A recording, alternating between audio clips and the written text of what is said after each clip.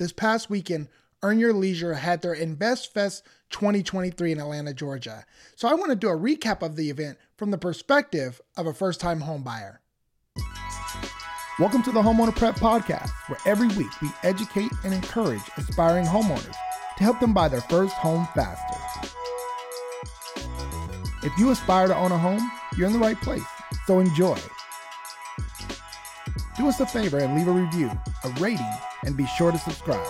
Now let's get to this week's episode. Hello and welcome to another episode of the Homeowner Prep Podcast. I'm your host, Eric Helland, and today's episode is a little bit different from what we normally put together for our podcast episodes because there was a great event this past weekend. And if you missed it, I want to provide you with a quick recap of some of the best points for first-time home buyers. Now, if you're unfamiliar with InvestFest, this is a once-a-year event put on by Earn Your Leisure. Earn Your Leisure is more of a social platform, but they're really reaching a younger generation to teach them about investing, real estate, and a variety of other topics. So this is a great event that pulls the community together. People come from all over the world, and they put these folks in front of billionaires to actually hear them speak, talk about some of the challenges that they face, some of the mistakes that they've made, and most importantly, how they've seen those mistakes turn into success. Earn Your Leisure has been putting on the InvestFest for just 3 years now, and there are 20,000 people in attendance for this year's event. So if you missed out and you weren't able to attend in person or watch the live stream like I did, I'm going to provide you with a recap on some of the most important topics that impact first-time home buyers. The first thing that was discussed was they actually put together a panel called All Things Real Estate. And on this panel, they discuss home ownership, they discuss credit, and they discuss protecting your asset through a trust. And they also talked about some insurance issues as well. But a couple of key things I want to point out here. First of all, when it comes to credit, they dropped some real gems in talking about how to sustain your credit report versus how to actually build up your credit scores. And one of the key things that I do want to make sure that you know is that when it comes to maintaining your credit scores in your report, they always talk about make sure that you have a 30% utilization. What does that mean? Well, that means that if you have a $1,000 credit card, that your balance only shows about $300. That will help you maintain your credit score. But they dove a little bit deeper in recognizing that most people need to actually build up their credit score. And in order to do that, you're going to have to keep your credit utilization around 10%.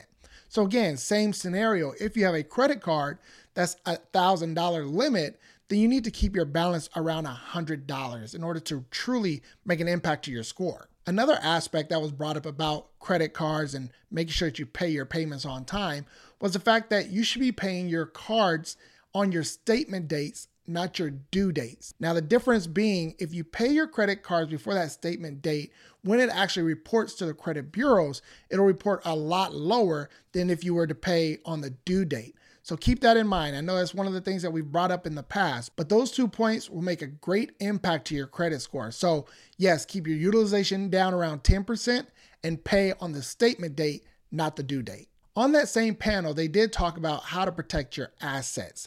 And yes, real estate is an asset. Now, I define an asset a little bit different than most. I say that an asset is something that makes you more money than it costs you. And so in that same scenario, if you think about real estate, yes, you may be paying a mortgage on that home, but if the appreciation is outgrowing the amount of money that you're putting into the home, then it is an asset. Any type of investment could be an asset one day and a liability the next, even when it comes to stocks. So it's important to always recognize that, yes, you're putting money into something that should be gaining value over time. That is real estate, that is stocks and bonds, things of that nature that should be growing and not working against you. So when it talks about protecting your assets, they were talking about setting up a trust for your home. Now, I know that there's a lot of discussions about the right way to set that up, and we're not trust attorneys, but we definitely would suggest that you talk to a trust attorney so they can set you up the right way.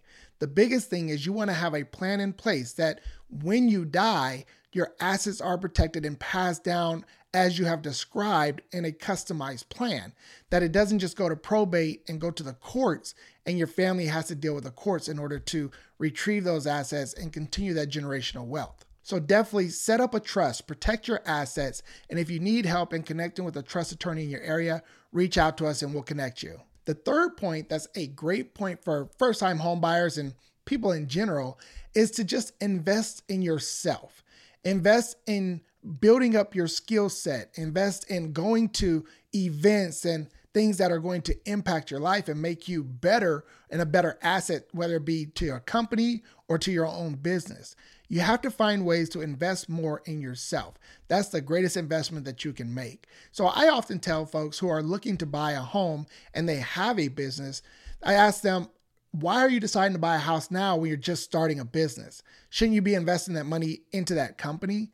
And I know this might be a little controversial when thinking about trying to buy a home as quickly as possible, but the truth of the matter is, if you're starting your own business, you need to be investing not only your money, but all your time into making sure that that gets off the ground.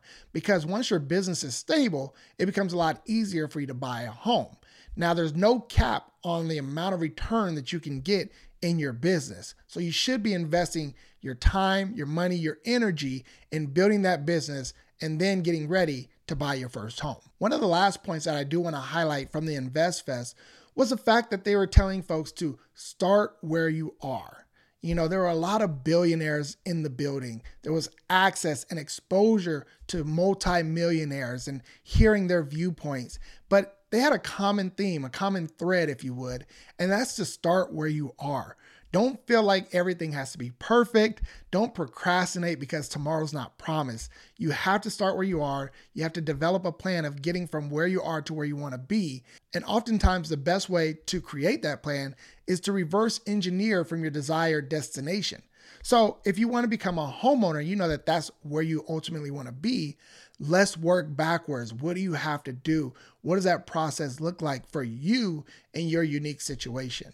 If you need help setting that up, that's what we're here for at Homeowner Prep. So feel free to reach out to us. You can actually get started with Homeowner Prep and start to put together your own custom game plan by texting the word START to 619-848-3700.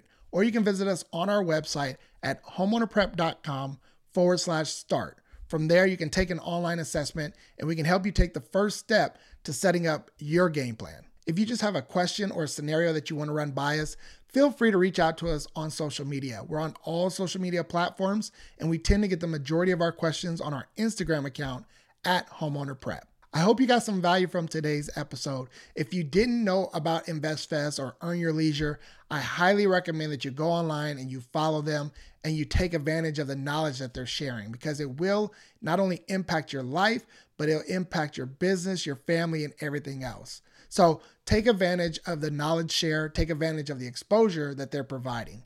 I look forward to providing you with some more great content on the next episode. And until then, be blessed. If you've enjoyed this show and got some great value from it, please be sure to rate and review. And if you're checking it out on YouTube, please be sure to subscribe. That really does help us to continue the show and bring in some great guests to help you on your home buying journey.